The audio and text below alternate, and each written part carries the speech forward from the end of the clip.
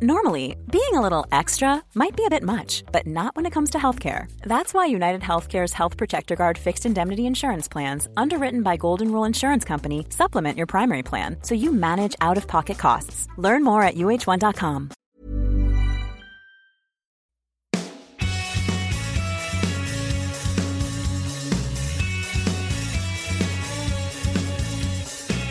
Welcome to the DFO Rundown Podcast with Frank Saravalli and Jason Gregor on dailyfaceoff.com.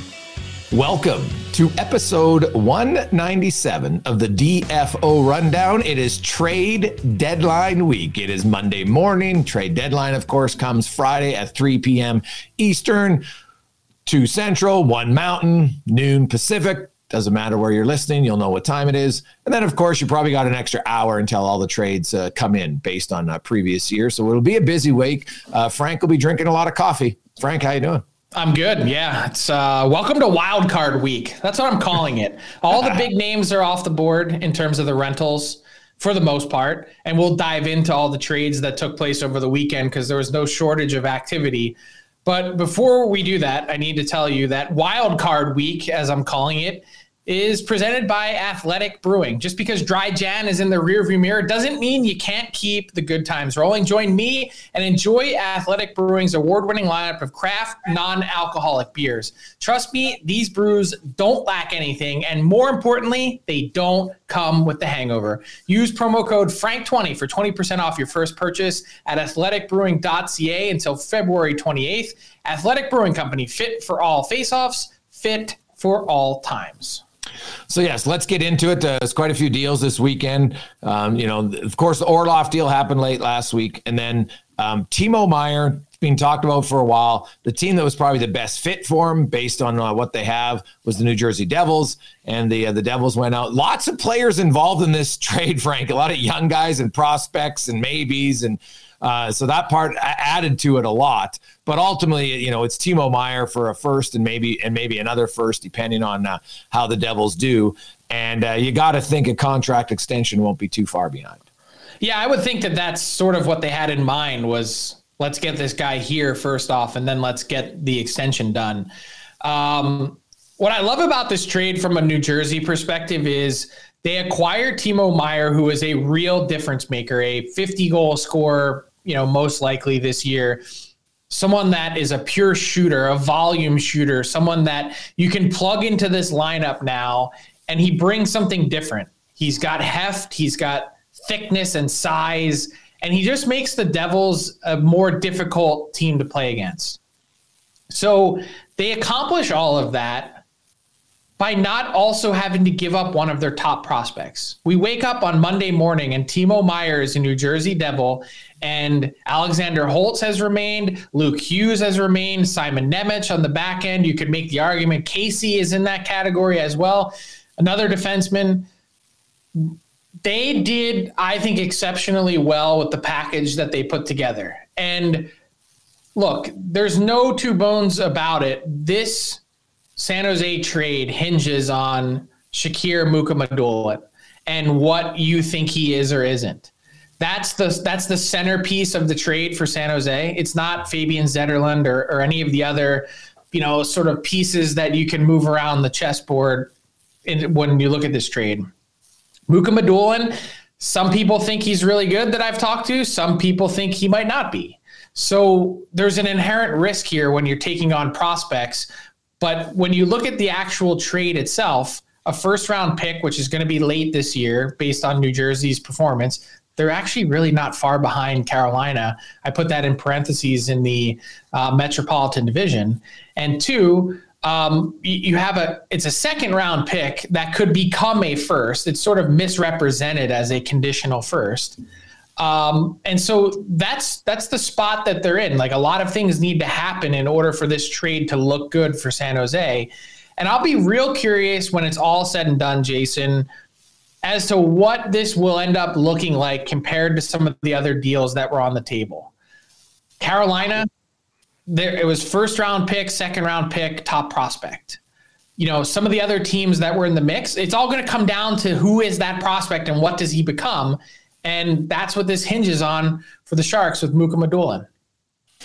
Yeah, Mike Greer as a young GM, this was kind of his first one. Like you mentioned Zetterlund, and he was drafted, I think, 6 years ago, right? And he's played in New Jersey now. He was over had a stint in the minors about a year and a half. I think he's got over just 100 games. I'm with you. This is the amateur drafting of San Jose is going to have to make the picks count. And then, like, to me, I was shocked that they didn't get one of the top guys that you mentioned. Like Timo Meier, this is not a rental. This is a guy that's likely going to sign a 7-year, 8-year extension with your team. So, well, either way, is under team control with the qualifying offer. So he has it 1 year at least as an RFA. Yeah. Here's where I think teams get themselves into trouble, Jason. And I'm not saying that is the case necessarily with San Jose. They value quantity over quality. Yep. And I think that's an enormous mistake to make. And when you look at how many pieces were involved in this, like for what? Boil it down to its most simple form and get the best player you can get your hands on, or in this case, the best prospect you can get your hands on. I'd give up the first round picks if it meant I could get X player, for instance, if you set your sights on one guy in particular. And you know what? I think we saw a recent example of this just over the weekend with the Barbashev trade going from St. Louis to Vegas. It's Barbashev for Zach Dean, who is a 2021 first-round pick. Zach Dean played on Canada's World Junior team. He's a diligent forechecker, a guy who's a real player. And so instead of the St. Louis Blues focusing on, we're going to, win the PR battle and get a second-round pick, they say, we'd much rather have a player that we have eyes on, that we think can be something, and go for the player as opposed to just getting the digits and the pick. It's interesting when you look at quality over quantity. Then we have to discuss the Tanner Jeannot trade that happened late last night. Tanner Jeannot, of course, traded. You get Young Foot as the defense prospect. It was not that young anymore. And then 5 draft picks, including the 2nd, 3rd, and 4th this year, a second, and then there is a potential for a first down the road in 3 years from now. You look at that deal, Frank, essentially 5 picks for Tanner Jeannot, who, Tanner Jeannot last year had an unreal rookie season. I'm not sure he's going to be a regular 24-goal scorer. In fact, I'd be a little surprised, but I think he can be a 15 to 18 type of guy, which is probably fine. He's big. He's one of the toughest guys in the league. He hits. He can kill penalties. He can do a lot for your team. And Tampa said, you know what? We'll give you a lot for this guy because we feel it's almost like Tampa says, Frank, we're going to know exactly what our core is for the next 5 years, and we don't care about draft picks. I think it's actually more simplistic than 5 years. If you really boil it down, I think Tampa is looking at a 3-year window until Victor Hedman's contract is up. Hedman's contract will be up and Steven Stamkos' contract will be up. And my guess, if you're looking at this through the prism of Julien Brisebois, who, by the way, everyone's saying that he's lost his mind with this trade. I think there's enough of a track record to say, first off, this guy knows what he's looking at in terms of fits for his team. Go back to Coleman and Goodrow and Nick Paul and Brandon Hagel. That's 4 to go against 1 bad trade for Savard. They gave up massive futures in all of those trades. And remember the gasps? Like I was standing in the studio at TSN on trade deadline day when they traded that first round pick for Barclay Goodrow, and people's brains exploded. I talked to executives that were in team boardrooms saying we literally, our jaws were all on the floor. Cannot believe that someone gave up a first round pick for Barclay Goodrow. And then they win the cup, and all of a sudden those 2 curated selections look like genius moves. And he's followed those with other ones in Paul and Hagel, 2 guys that now have term and are under team control. I said this morning on Twitter, I'd be real surprised if they don't come to a long-term extension, 6-7 years, somewhere between $12 and $20 million, that signs Jeannot up long-term and buys the very best years of a big, strong player. That is a forechecker, that kills penalties, that can do all sorts of different things for your team. Perfect. The picks? Okay, let me throw a stat at you. I had an NHL GM say this to me on Friday. Once you get past pick number 24 in the draft, you have a 2.4% chance of that pick playing 100 games or more in the NHL. 2.4%. So what are the odds that you think your team and your scouting staff can make a 1 in 50 pick? Yeah, wow, that's a little misleading because if they're second rounders and there's, second rounders still are at 14%, right? It drops off. I'm telling you what the entire the entire one. But you have 5 selections now to make a 1 in 50 pick. Tampa Bay is assuming that in 2 more years they still won't be they'll still be a top 8 team, which is a fair bet. But they lottery protected it anyway. That's why they did it, because they're saying on the off chance that we're not any good by 2025, we're lottery protecting it. No, I meant they could lose in the first round of the playoffs, Frank, and then be like the 22nd pick is all I'm saying. So it would technically fall in the top 24. Okay. So my point is, I think when we watch what Nashville did this weekend, beginning to tear it down, and huge news, by the way, with David Poile choosing to retire, and we'll get into that in a second. But look at what Nashville's been through these last... This is 6 years now since they went to the Stanley Cup final. It has been a slow bleed to nothing. Yeah, well, you kept all these players and you wallowed in mediocrity, missed the playoffs some years, made it as the 8th seed, got swept, have absolutely nothing to show for it. And my thought process with Tampa, going back to this window that they have, is if I'm reading Julien Brisebois correctly, it's let's do everything we can for this moment right now. And then as soon as that hits, we are going to offload every piece that we have and get back all of those picks and more.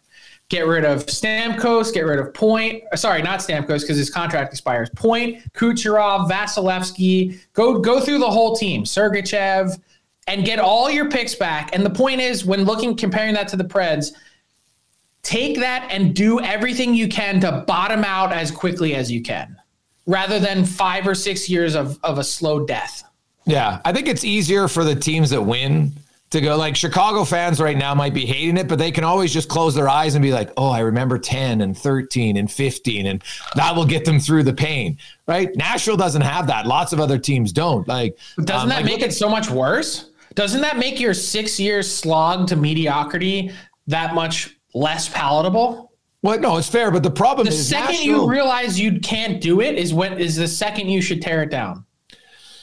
I don't know if 3 years ago the Preds thought they couldn't do it, right? They have an elite goalie. They have an elite defenseman. They just didn't have elite forward. What happened was they made bad bets on 2 guys who paid $8 million and they didn't compete. That's what happened. It was more than that. Like, that's not even including the awful contract to Kyle Turris and some other ones that they had. Sure. There was some really bad decisions made.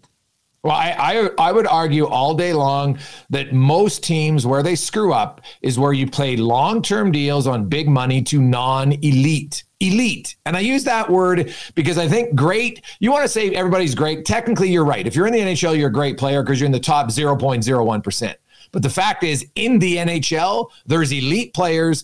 And then the history of teams that sign guys to 7-8 year deals when they're 27, who have been 60 and 70 point players is mind numbing to me. It happens all the time. And Nashville's a prime example of it. Ryan Johansson, basically a 60-point player. You mentioned Kyle Turris. He was near the end of his, even Matt Duchene. How many years has it been? Now, I know Duchene and them had that great one-off last year, but look at the term of his contract. How many years has he even given you face value for his deal? And that's what kills teams. And had they spent properly, I don't know if they would have been in nearly as bad a situation. Either way, that's like, to bring it back to the Jeannot trade, this is the whole point of Tampa is get in, maximize what you can do in this window, and then get to the bottom as fast as possible. No. And if that's your plan, makes a lot of sense to me. So if you're Ken Holland in Edmonton, because Oilers fans are losing their mind because he's at Connor McDavid is having right now, Frank, I think you could make a strong argument. I know that Steve Yzerman's 155 points. McDavid's slightly below that pace right now. But you can argue that only Lemieux and Gretzky have had seasons like this in the NHL. Ever. I would agree. So here's another stat for you. McDavid has 113 points? Yeah. That would have been enough to win the Art Ross in 11 of the last 13 seasons already. And there's still 20 some games to go. Yeah, 22 games left for Edmonton. Like, I don't think there's any more pressure on any GM. And to me, I don't get upset if a guy hasn't made a trade because the deadline is Friday. But if Ken Holland doesn't make a significant move by Friday, Frank, to me, it's a waste, an absolute waste of a season for the Edmonton Oilers, because the year that McDavid's having, and the fact, Frank, since January 1st, with McDavid and Draisaitl on the bench, the Oilers have outscored the opposition 30-15, 5-on-5. So they've been pretty good, but they can still be better. And I know that when you make calls for Patrick Kane, and we'll talk about him in a second, and you've talked about it, Frank, everybody thinks he's going to New York. They're just waiting on a deal.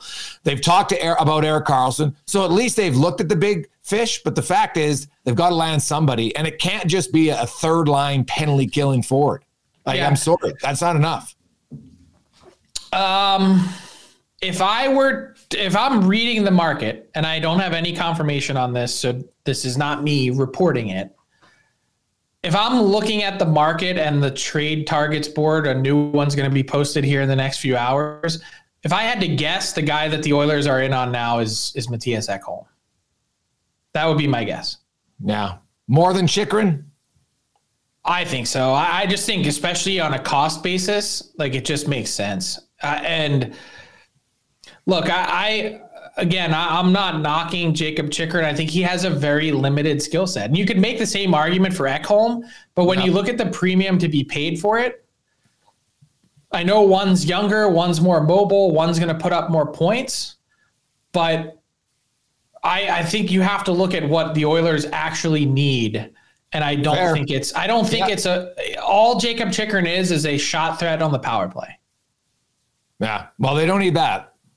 They don't need any help on their power play. Where would they even put him on their power play? On the second unit? Honestly, where would you put him? Yeah, you wouldn't put him ahead of Barrie. They like the right shot, and Barry's excellent as a power play guy. So you're going to give up 2 first-round picks plus for that? Yeah. I just don't see it.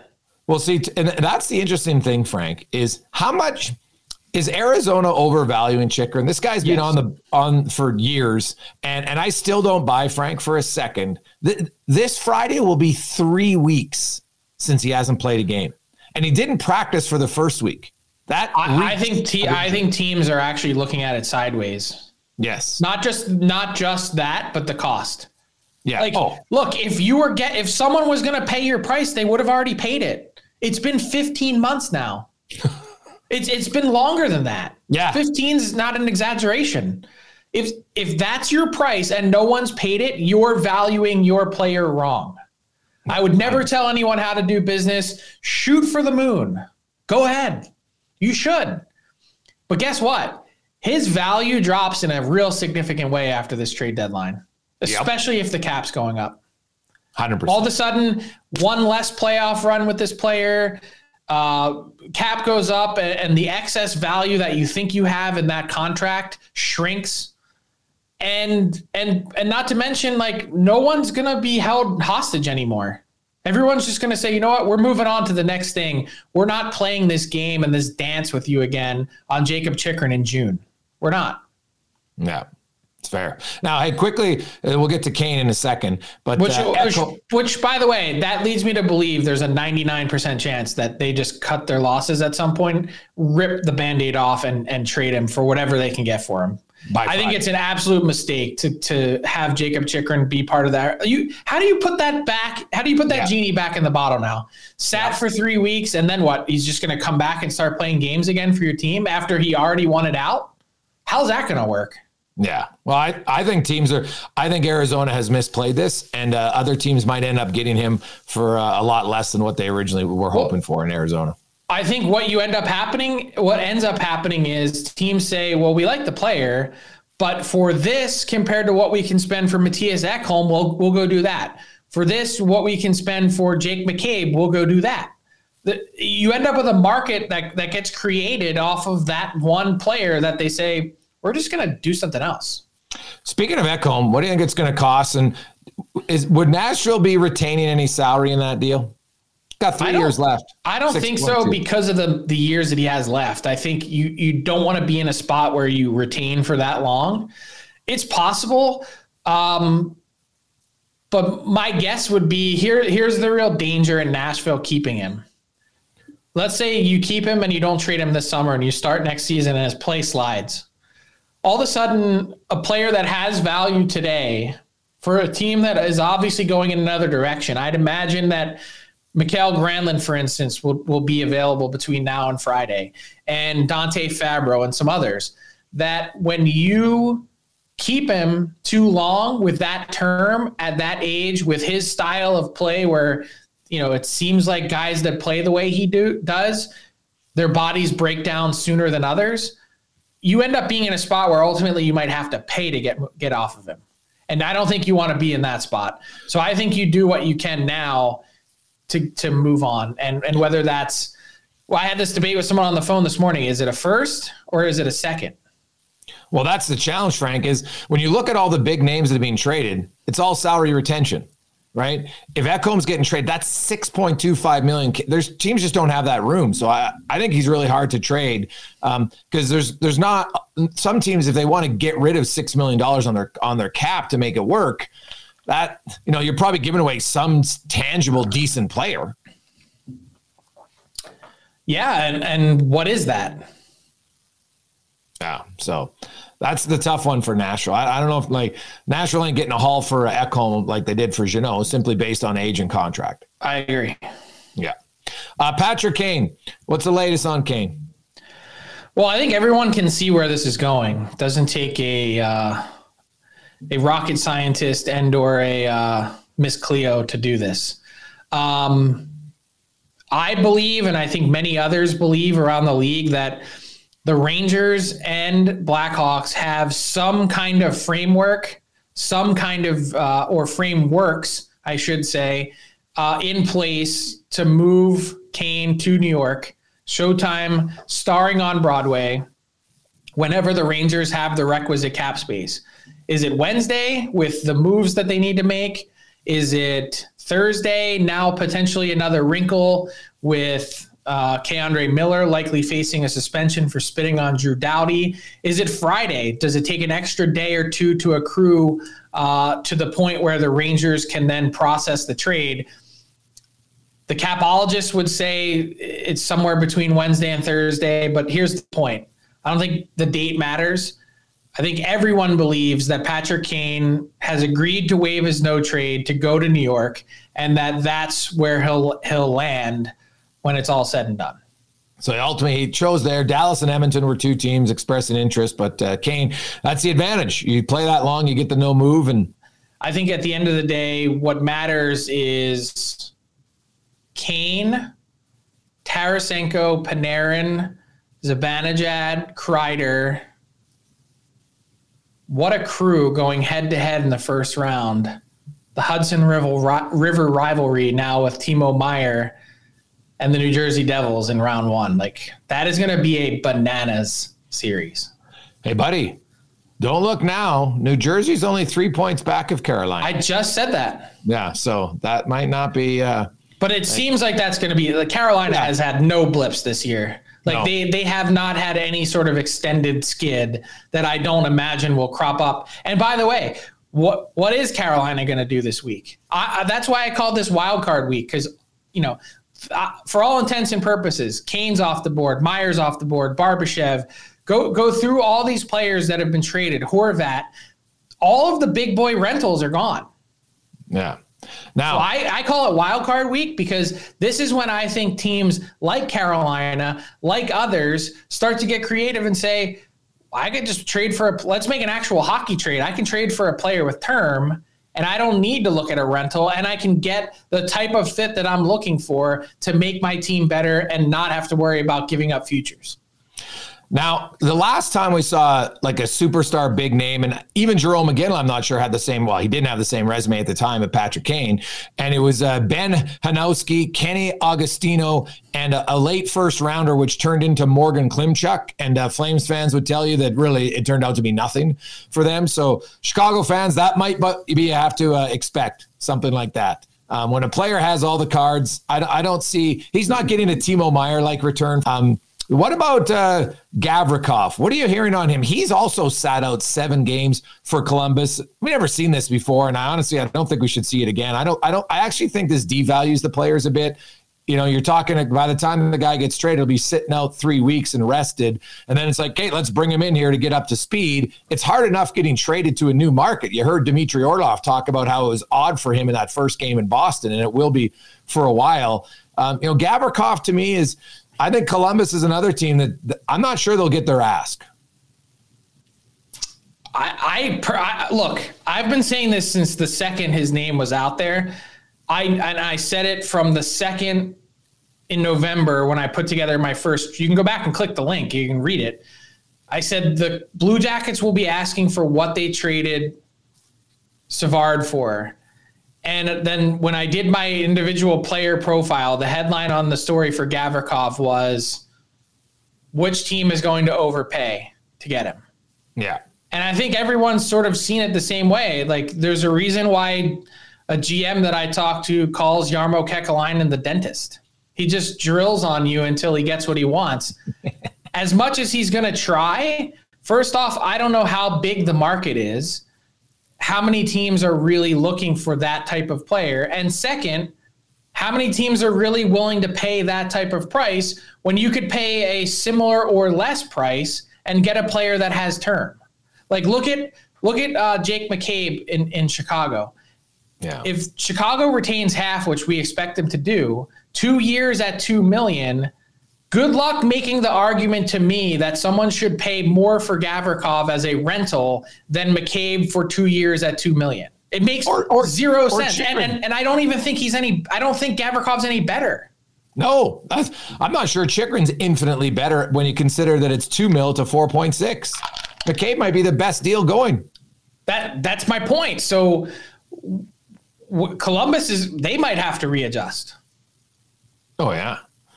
Yeah. I love that you mentioned Carolina, because they're a team that I got to think they want to add something at some point here. They got a really deep team, but you look at the East, man, like it's funny how all the big moves thus far, other than Barbashev, have been to the East. And Barbashev's a good player, but no offense, he's not in the category of some of those other guys that were traded at this point. And man, the East is just going to beat the hell out of each other. And I'm sure the West GMs will see some moves this week.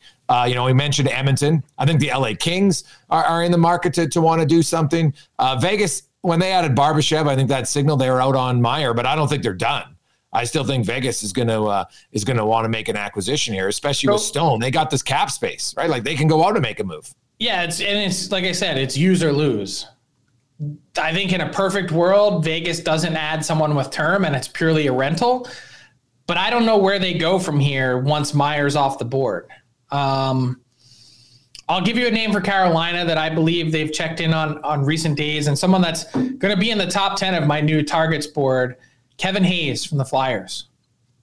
I think there's a sense that the Flyers have a willingness to retain salary, and that's a pretty significant development given that he has 3 years left on his deal.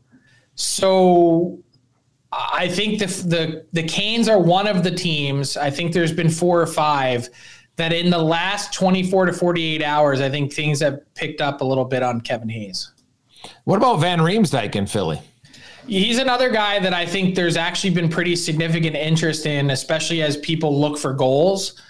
Net front presence, takes care of himself, never been fast. And, when you look through the cap machinations at $7 million, there's going to need to be some gymnastics there. But I think the Flyers are looking, I think they can get somewhere in the second round pick range for him. And Frank, one team that we've talked so much about the playoff race in the East, one team that we haven't focused on, but they're going the wrong direction right now. The Winnipeg Jets. Winnipeg Jets now are in a wild card place. Colorado's caught them. Minnesota has passed them. Granted, they're all separated by a point. What do you think? What does Kevin Cheveldayoff got to do? I know he just added Niederreiter, but I like that trade, by the way. Oh, yeah. Second rounder all day long for that trade. But they got to do something else. Like, they just look out of sorts right now. Yeah, and I don't know what the answer is. You listen to Rick Bowness in his post-game press conferences, and he continues to speak about the lack of emotion and passion that they're playing with.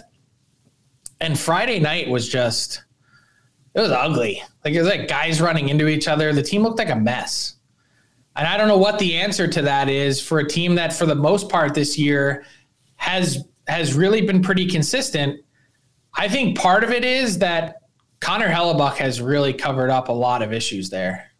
Like, he's really papered over a lot. And not to say that there's significant ones, but when you have a guy that's 923 all season long, a night that he lets in 5 against Colorado, that stands out, right? Yeah. Well, I look at the Jets and I look at Colorado and Dallas, that Central Division, like the Pacific and the Central. The races are great all across the board, up and down, to see who's going to get in. And Colorado's doing what we all thought they'd do. They found their game. They're going to finish first in that division. I'm convinced of that. I'm curious to see what they do, but also the Dallas Stars. Like the Dallas Colorado, Stars, I think, is another team that's checked in on Kevin Hayes.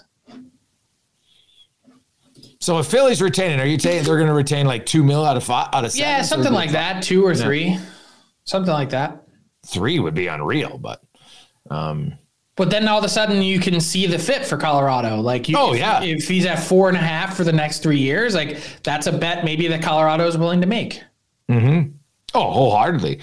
And Landeskog. Well, here's the big question. That's the question: is what are they going to do with Landeskog in the LTIR space? Yes. If they don't think he's coming back to the playoffs and they use that money, that really gives them a huge leg up and not having to trade anyone from their roster.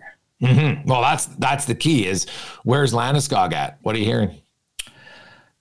I don't have a real good read of it. He obviously started skating again in the last few days. I saw some video when I was watching the Avs game the other day. It looks like he's in the very early stages of coming back. And it's such a significant injury that, look, March 1st is on Wednesday. The regular season, there's only 6 weeks left. So would it be out of the norm for a player to just start skating and take 6 weeks to come back from that major of an injury?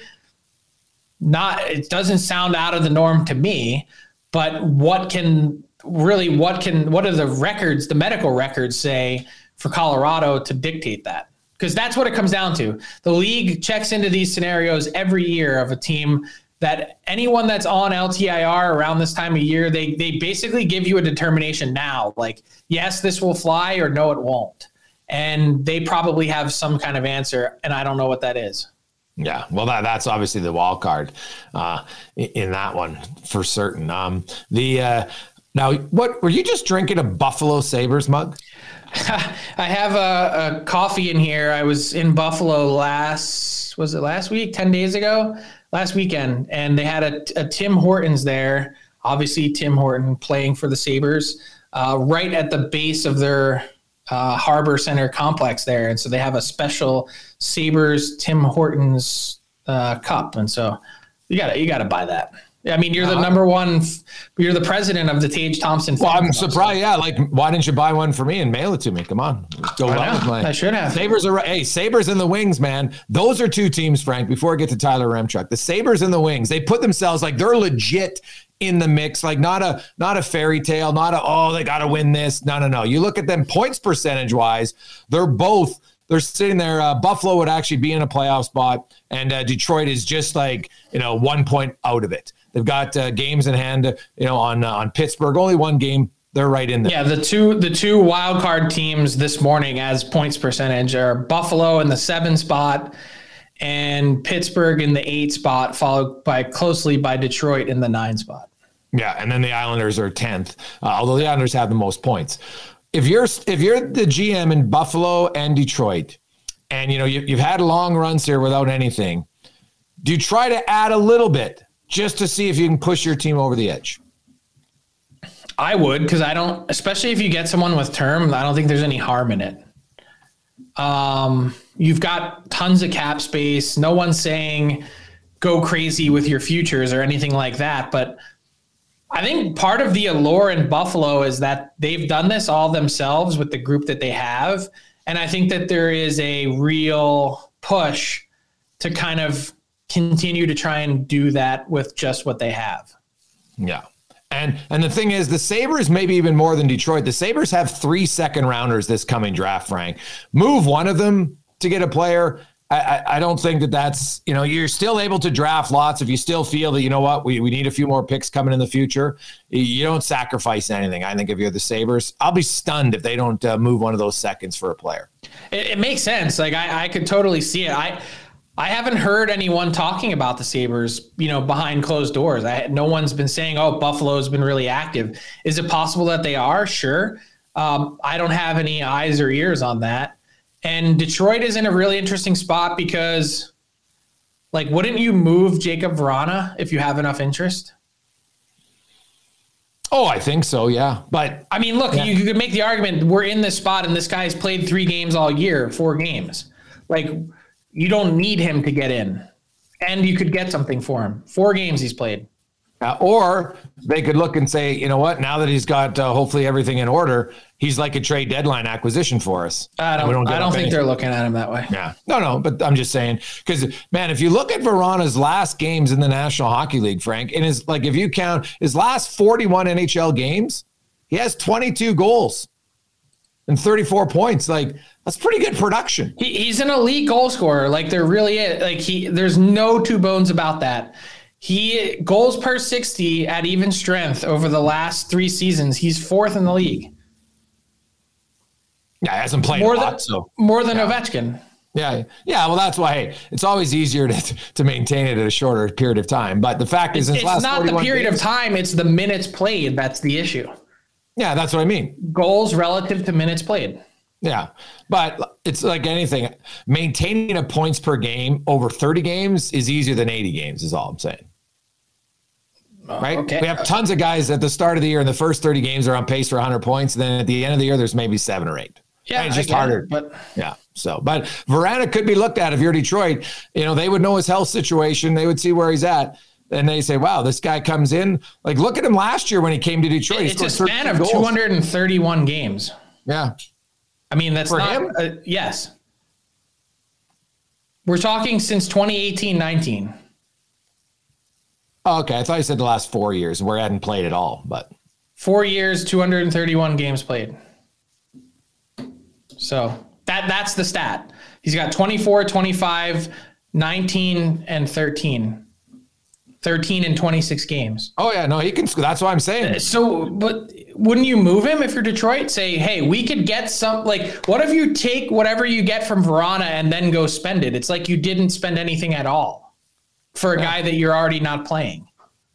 But why wouldn't you just play him now because they don't want him. They do not want him. He's not going to be part of their team moving forward. All right.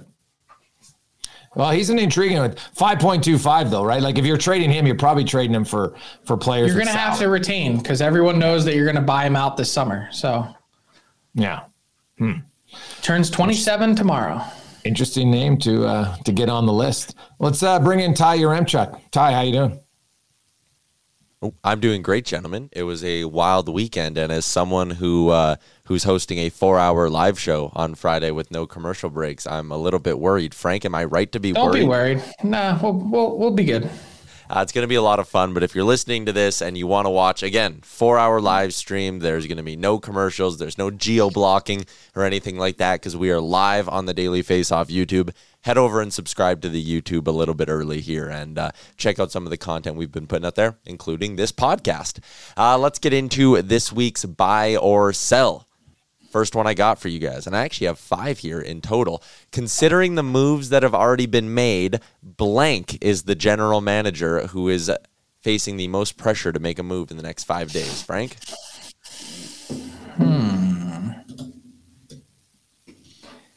Hard to argue against Ken Holland, but I would say, given the other moves that have been made in the East,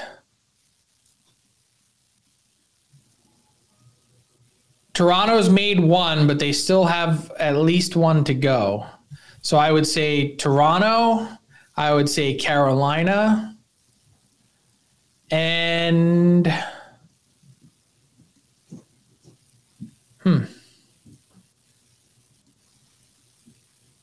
Yeah, I'll leave it at those two.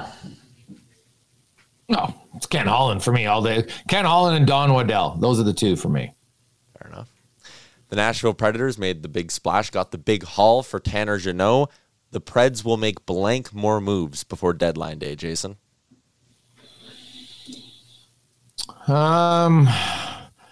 I understand that they want to trade Ekholm, man. The cap situation, that one's going to be a tough one because unless they're retaining salary, and if they retain salary, just like Frank alluded to earlier on McCabe, man, you retain salary on Ekholm, he becomes infinitely more attractive to you. But I will say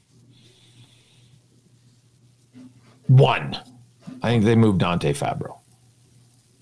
I would set the over-under at 2.5. I would say Fabro, Granlund, and Ekholm. Interesting. I think there's been real interest in Granlund.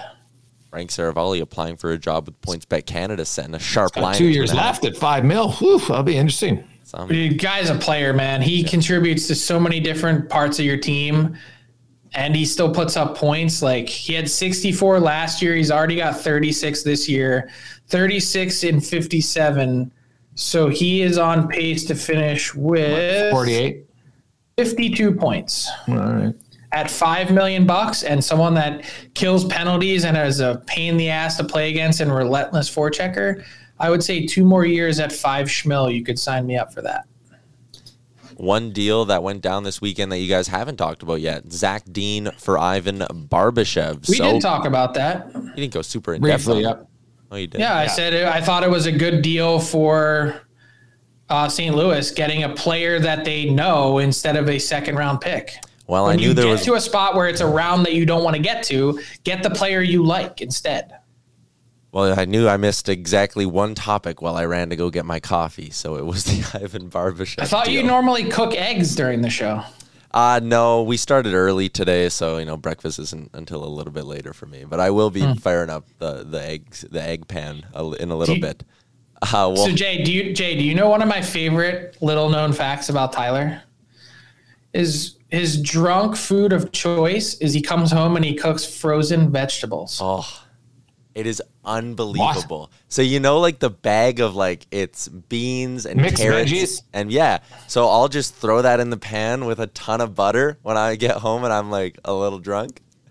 It's an unbelievable snack. Such a weird flex. A little drunk. Gotta be. Well, good for you, man. It's anytime he posts on his Instagram, it's if you know, you know. It's just a photo of veggies in a pan, sauteing in butter. Good for, he's if you know, you know. I'm Tyler was whacked again. When I'm buckled, I don't think I ever make anything. I either pick it up at the fast food place, or now I just don't eat it, like a donair or something. I don't know if I've ever cooked anything when I'm drunk at pizza? 2 in the morning. Well, yeah, you heat that up, sure, but I've never made anything. Good on you, Ty. Good on you for not burning yourself either. That's why he's a skinny prick. Takes a delicate balance. Okay, I'll skip ahead to my fourth one here. Keandre Miller spitting on Drew Doughty was blank. Jason? That's gross. Now, he said it was an accident. I watched the video, man. Doughty's right there. He's right in front of you. So even if you're not spitting at him, you're spitting with people in your close vicinity. Yeah. I'm sorry. It's not. And DeAndre Miller has nothing. He's got no reputation of being a bad guy. Bad decision. Maybe didn't mean to spit on Doughty, but when there's 2 guys in front of you and you're spitting, the odds of you hitting someone are a lot higher than if there's nobody in front of you. I get it. So, I know he's going to get suspended. I don't see how he can. He got assessed a match penalty. He can say it was an accident or not. And I know good for him. He talked to Doughty about it, and maybe he did. But to say you didn't mean to spit on him, fine. But you still spat when someone was right there. It's hard to defend. He said spat. I love it. One word to describe this incident: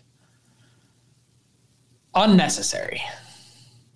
I think it's a good one. It's almost like, when you high stick a guy and you're like, it wasn't on purpose, but you're still responsible for where your stick goes, right? You're responsible for where your spit goes, I guess, in this incident.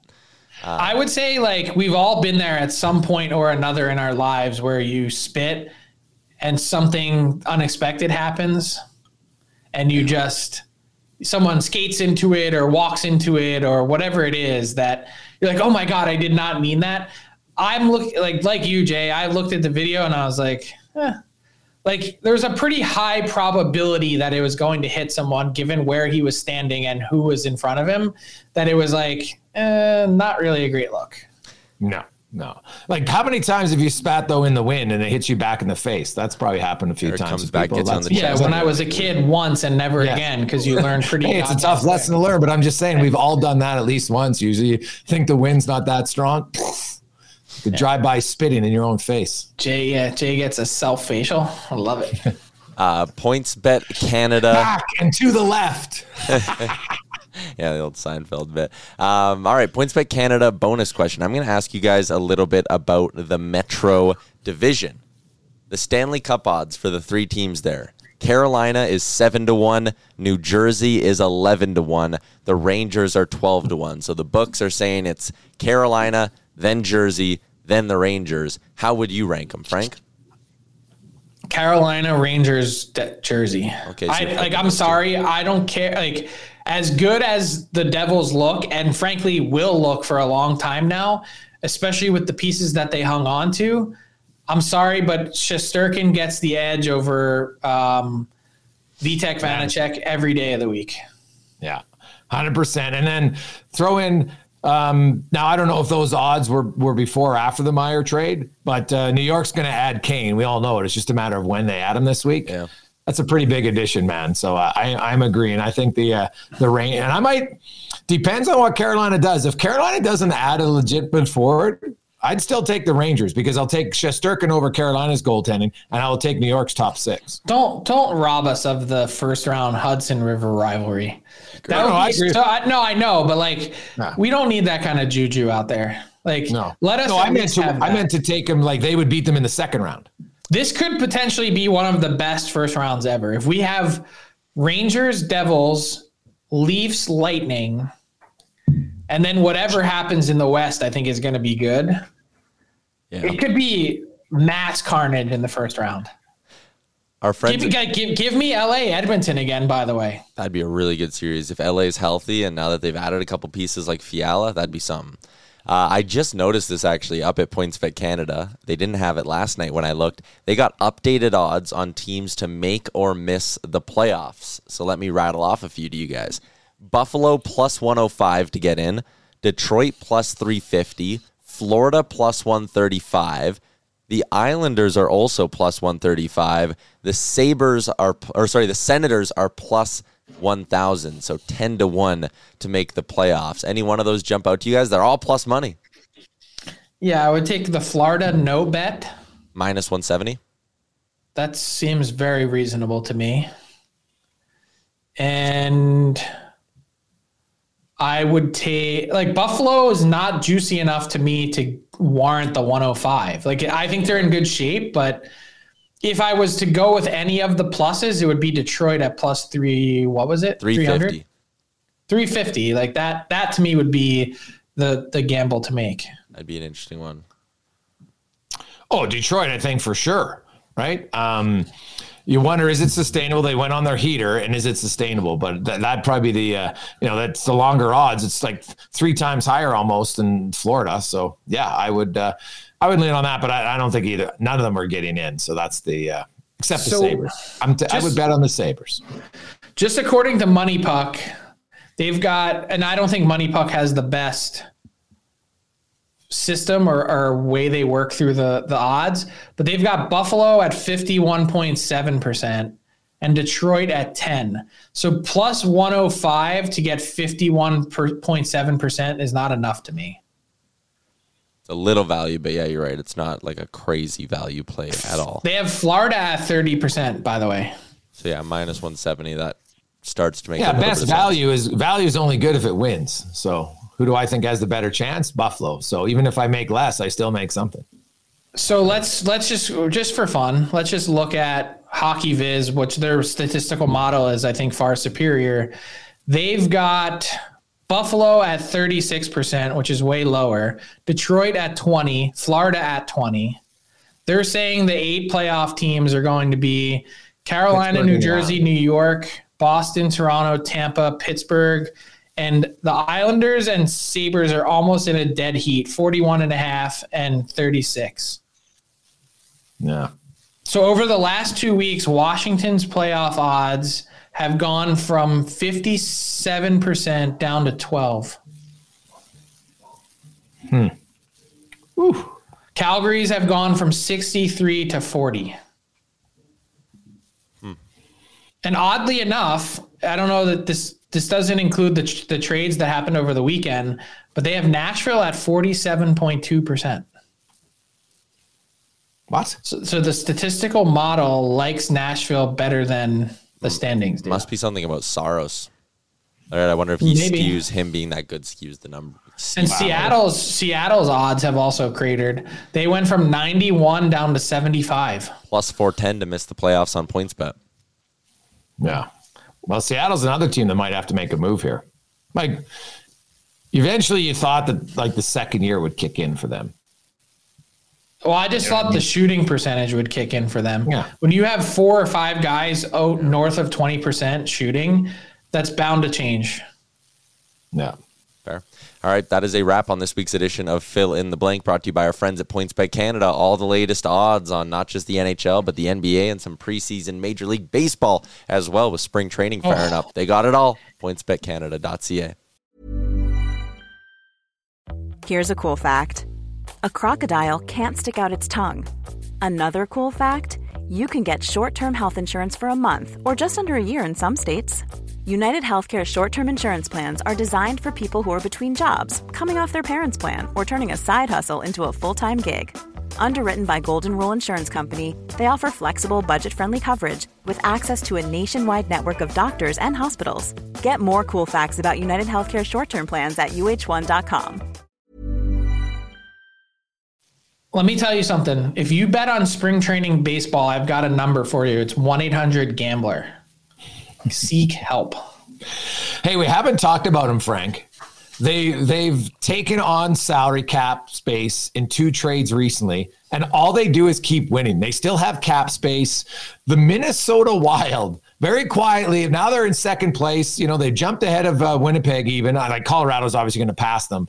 But Bill Guerin and what they're doing with all that cap space, Frank, like Bill Guerin, he made some trades to eat some cap space, to get some picks. I got to think he's going to make a move here. As you've talked a lot about, don't waste this space. They clearly don't want to waste it because they're accruing cap space. They'll take on cap space and trades. I got to think he's got to make a move here. They just continue to play well, despite basically having like $18 million less in spent money than the other top teams. Yeah, I think the problem, though, is they're maxed out almost already for what they can spend next year. So they can't really take on anyone that has any term. Yeah, that's fine. Unless, and I think that there's a good possibility or probability that they get someone to take Greenway.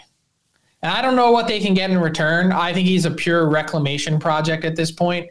2 goals, 4 assists, 6 points, 2 more years at $3 million. If this guy was 5'10", we'd be talking about the Minnesota Wild having to pay to move him. But because he's 6'6", teams they're interested. So I don't know what ends up happening there, but that is one avenue to clear some space for next year, $3 million. They might wait until the summer to do it, but I would think that's one way to maybe give you some flexibility to trade for someone that has term. Otherwise, they're kind of only looking at rentals. Yeah, but I just think I got to think they're going to do something. And the way I would be surprised if they don't. Yeah, I would agree, but I think the other caveat too is they don't want to trade a lot of their picks and prospects because of the cap situation that they're in. If they can get a first rounder, and I don't know where they're going to finish or where they, playoff wise, but let's say they're picking in the 18 range, there's a chance that 2 years from now, 3 years from now, that player is playing for them on an entry level deal that is going to be highly valuable to them with their Suter and Parise buyouts, that they have to keep their picks and prospects if they can. Oh, yeah. Hey, I'm not saying they give up a first, but there's lots of good players can be had. We mentioned, Niederreiter for second round. Here's another example. Well, Niederreiter had term. Van Riemsdyk would be a great one. I think players like that, especially that have a higher cap hit where you don't have to trade another pick somewhere else to get them to move money because you can take the whole thing. that becomes really valuable in terms of a way to weaponize your cap space. 100%. So I look at the Wild. I give him a lot of credit, man. Bill Guerin and the whole organization, they're in a cap hell, and they've managed to to stay relatively. He's got balls the size of a dump truck, like he does. Like when you're able to pull off those buyouts, and you say, you know what, we're making our team better by getting rid of those guys, addition by subtraction, and you don't care what the consequences are. And guess what? And your team is still going to make the playoffs in those years that you've had cap hell with $14 million. Like, think about what they're doing in a frozen cap world, icing essentially a sub $68 million team and still getting in. That's pretty impressive. So imagine when those buyouts are gone, how much better that team's going to be on the other end of it. And the other thing about Bill Guerin, he talked to his players and told them, hey, if any of you, I don't want to hear about your agent saying you want to trade. If you want to trade, you come talk to me directly, and then we'll work it out. He doesn't want anything out there public. He's like, hey, let's talk face to face. So Bill Guerin's an old school straight shooter. I love it. And the Wild players, I all seem to respect him and what's going on in Minnesota. They play hard. And as you mentioned, it's not only the 68, Frank. They were 62 really, because they had $6 million cap space most of the year after all the dead cap space. So been impressive. Frank, have a great week, and we will talk to you on the eve of the trade deadline, or as you like to call it, wild card week. Buckle up. Thanks for listening to the DFO Rundown with Saravalli and Gregor. Keep it locked on dailyfaceoff.com and subscribe wherever you get your podcasts from to never miss an episode.